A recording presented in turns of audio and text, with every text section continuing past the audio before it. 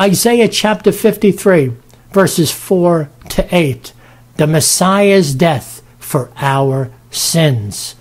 Start at verse 4. Isaiah 53, 4. Surely he hath borne our griefs and carried our sorrows. Yet we did esteem him stricken, smitten of God, and afflicted. But he was wounded for our transgressions. He was bruised for our iniquities. The chastisement or punishment of our peace was upon him, and with his stripes we are healed.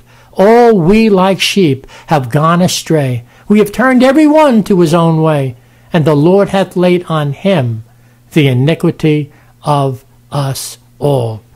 He was oppressed, and he was afflicted, yet he opened not his mouth. He is brought as a lamb to the slaughter, and as a sheep before her shearers is dumb or silent, so he openeth not his mouth. He was taken from prison and from judgment, and who shall declare his generation? For he was cut off out of the land of the living. For the transgression of my people was he stricken. That is one of the most powerful prophecies in the Bible, in the entire Word of God, ladies and gentlemen. I mean, this is the center. This is the very heart of the gospel of Jesus Christ. This was prophesied approximately 700 years before the event actually happened. My, oh my. Oh, don't miss this, ladies and gentlemen. There's no other Messiah. This is it. He came, and when he comes back, it's to judge. It's the second coming of the Lord. So here he is. He came here, ladies and gentlemen. This is why he came. Look at this.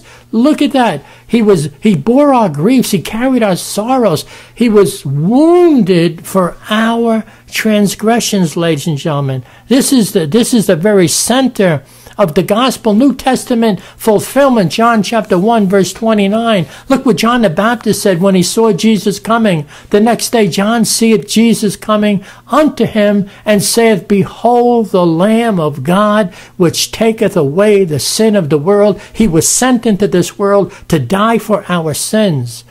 Ladies and gentlemen, 1 Peter 1:18, For as much as ye know that ye were not redeemed with corruptible things as silver and gold from your vain conversation received by tradition from your fathers, but with the precious blood of Christ as of a lamb without blemish and without spot, who verily was foreordained before the foundation of the world, but was manifest in these last times for you, who by him do believe in God, that raised him up from the dead and gave him glory, that your faith and hope might be in God. Look at that. We were not redeemed, ladies and gentlemen, with corruptible things. All these things of the world, they rot and they corrupt and they rust. Not so. We've been redeemed with the precious blood of Jesus Christ. And look how Peter talks about the Lamb without blemish.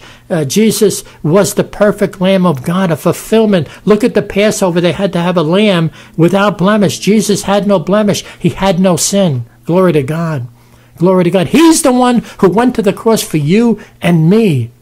Glory to God. 1 Peter 3:18. For Christ also hath once suffered for sins, the just for the unjust, that he might bring us to God, being put to death in the flesh, but quickened or made alive by the Spirit. Don't forget those words, ladies and gentlemen.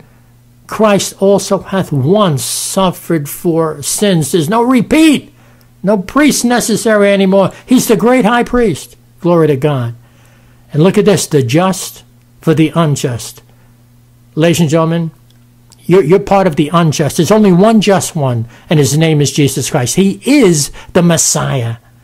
The just for the unjust. That's something you need to remember.